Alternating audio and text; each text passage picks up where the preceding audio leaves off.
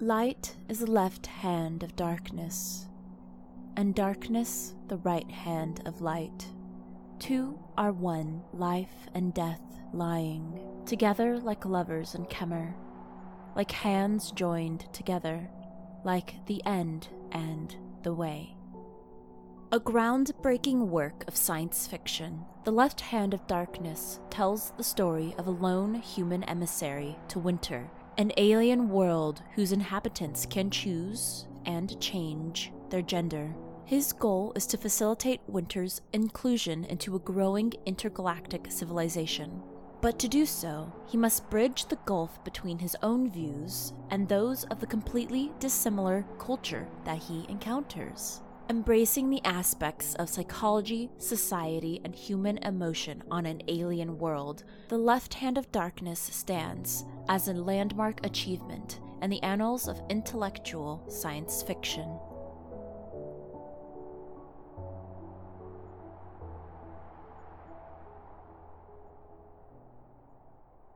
Hello, I'm your host Sierra Whitfield, and welcome to another episode of My Favorite Books. In this installment, we are going to be talking about a science fiction classic. That's right, we are going to be talking about The Left Hand of Darkness by Ursula K. Le Guin.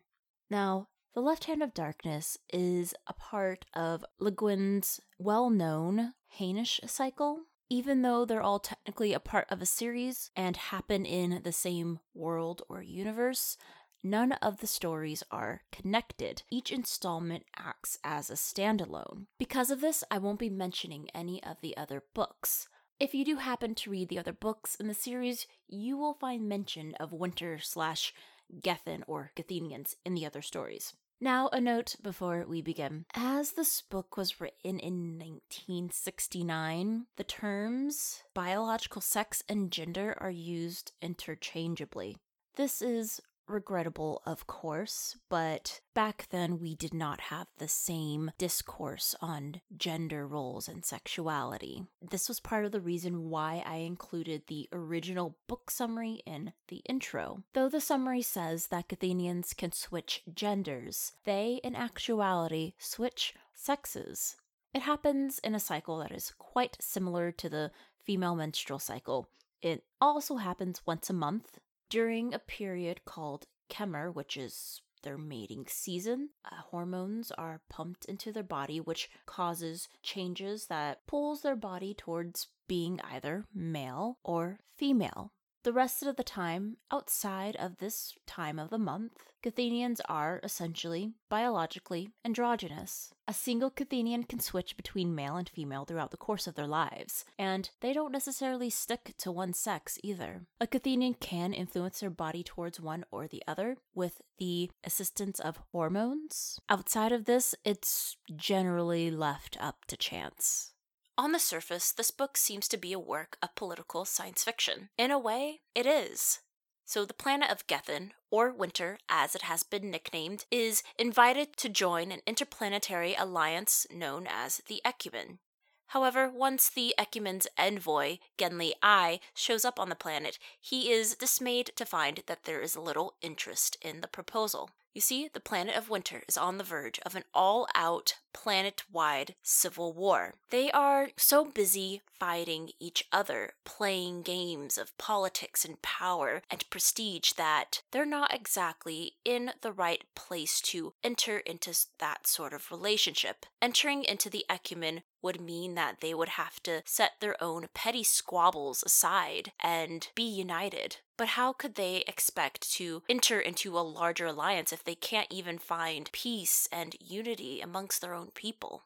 So Genli's arrival threatens the war, as aligning with the Ecumen would lead Winter to a lasting planet-wide peace, which, as you could guess, threatens the secret agendas of several politicians. Genli amusingly notes that politicians are the same, no matter what species or planet that they're from. Genli spends much of the book as a political fugitive, running from one country to the next, trying to plead his case. Even though he's in a seemingly impossible situation, he, thankfully, is not alone. Here enters the book's other main narrator, Theorem Harth Rey-Ir Estraven. They start off the book as the Prime Minister of Karhide, one of the warring nations, and ends the book as a disgraced traitor.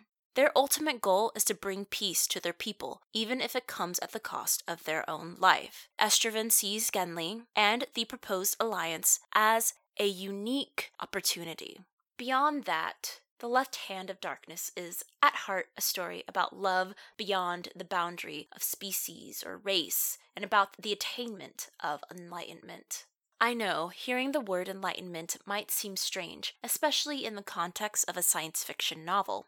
But hear me out. It is a well-known fact that Ursula K. Le Guin is deeply affected by the philosophical and spiritual tradition of Taoism. Its influence can be seen in all of her works, but I find it to be most blatant within The Left Hand of Darkness. She uses gender roles as a way to explore the nature of duality in Taoist thought. The true nature of the Tao, or the Way, is absolute unity. So our ever-changing and sometimes chaotic existences are created by the movements between opposing forces. The material world, in a sense, is created by the interplay of all duality, night and day, life and death, male and female, or masculine and feminine. In Taoist expression, it is understood that duality does not signify separation. Dual forces, instead, are meant to be perfect complements of the other, each necessary to provide the other with its meaning. This can be seen especially in Genli's character arc. Now, we as humans tend to group people based on a particular set of categorizations and stereotypes. This is perfectly natural. All brains do it.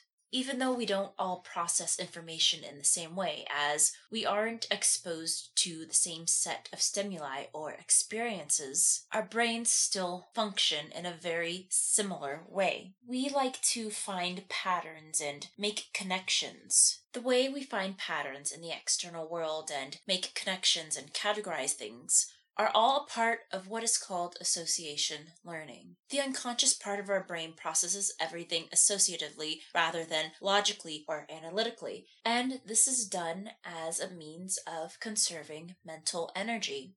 Associative thinking is fast and non-linear, as opposed to logical and more linear thinking, which, when it's used by the conscious parts of our brain, is more logical and takes a lot more time to process. It's slow, it's cumbersome. If our mind had to treat every experience or person we encountered as a unique circumstance, it would take a lot of mental energy, a huge cognitive load, to be able to function in the world.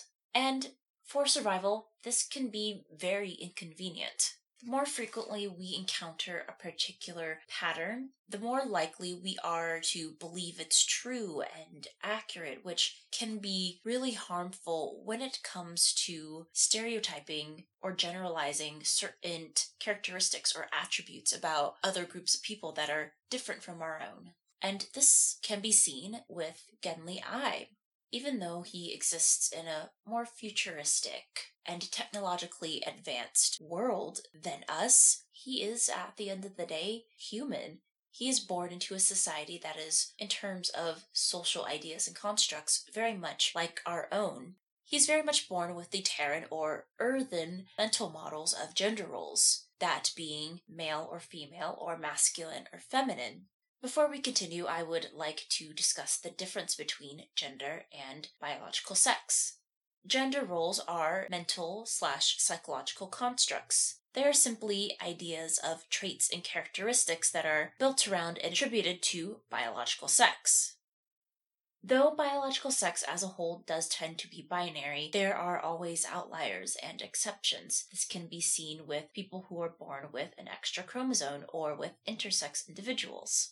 As Genli is so stuck in his Terran mental model of gender, he has a very hard time connecting with and accepting the customs of the Gethin people. Gethenians, as I've said before, are androgynous, and this aspect of their biology has affected their entire culture and civilization. And Genli, when he's interacting with several of the Gethin characters, has such a hard time reconciling this dualistic aspect of them. And also, to boot, he's also slightly misogynistic. He has a very low opinion of quote unquote womanly behavior. You can see this from the very first chapter. He doesn't like Estraven at the beginning of the book. Though he sees them as being very powerful and worthy of respect, this is essentially undermined by Estraven's perceivedly womanly traits. Time and time again, over the course of the novel, Genli Ai's perception of gender is tested, and this is a theme that the reader explores along with him. For example, in Karhide, they use very masculine terms for leadership positions such as lord and king. When we, as humans who have a very similar mental model as Genli's, think of these terms, we tend to automatically give them a masculine connotation.